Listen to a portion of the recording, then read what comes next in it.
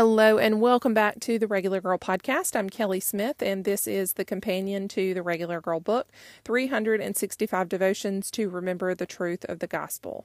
Today's entry is titled, Because You Said Yes.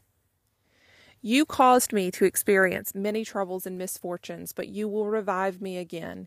You will bring me up again, even from the depths of the earth. Psalms 71:20.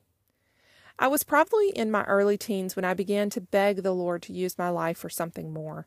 I was searching for purpose, and like most teens, I just knew God had big plans for me, but I needed His mighty hand to write it in the clouds for me. Some divine intervention that would show me exactly what steps I was supposed to take. It's now more than 2 decades later, and I see that those desperate prayers have all come true, though not at all in the way I would have thought. I still haven't won an Oscar, danced on Broadway, nor am I writing best-selling books tucked away in a little cottage in Tuscany. Recently, I cried my prayers, each word uttered on the exhale. Through gritted teeth, I begged God to know why this was all so hard. Without a beat, I recognized a thought that was not my own. Because you said yes. Immediately, the flow of tears stopped at the realization that He was 100% correct. He was doing with my life exactly what I'd begged Him to do.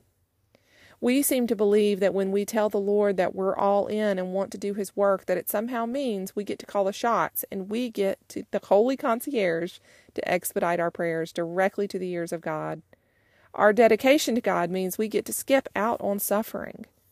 When we endure long suffering, it surely must mean that God is angry and we haven't confessed or prayed hard enough. What He's revealing to me is the truth of His Word, which has 0% to do with the way He answers our prayers, and more to do with us aligning our will to His. This should be the greatest hope of any Christian, no matter the cost. We are hard-headed, and I'm not sure about you, but I may be the worst at learning lessons. It takes some pretty significant lessons to show me I have no control. I never did, and there is complete freedom in letting go for the sake of the cross. It has to be so hard because often that's the only way we'll learn the lesson and look to eternity more than we look to this world. Consider your trials as your training. This is not to say that God is responsible for every hardship, but what a beautiful lesson that He will use everything to point others to Himself, with the end result being that another soul is saved.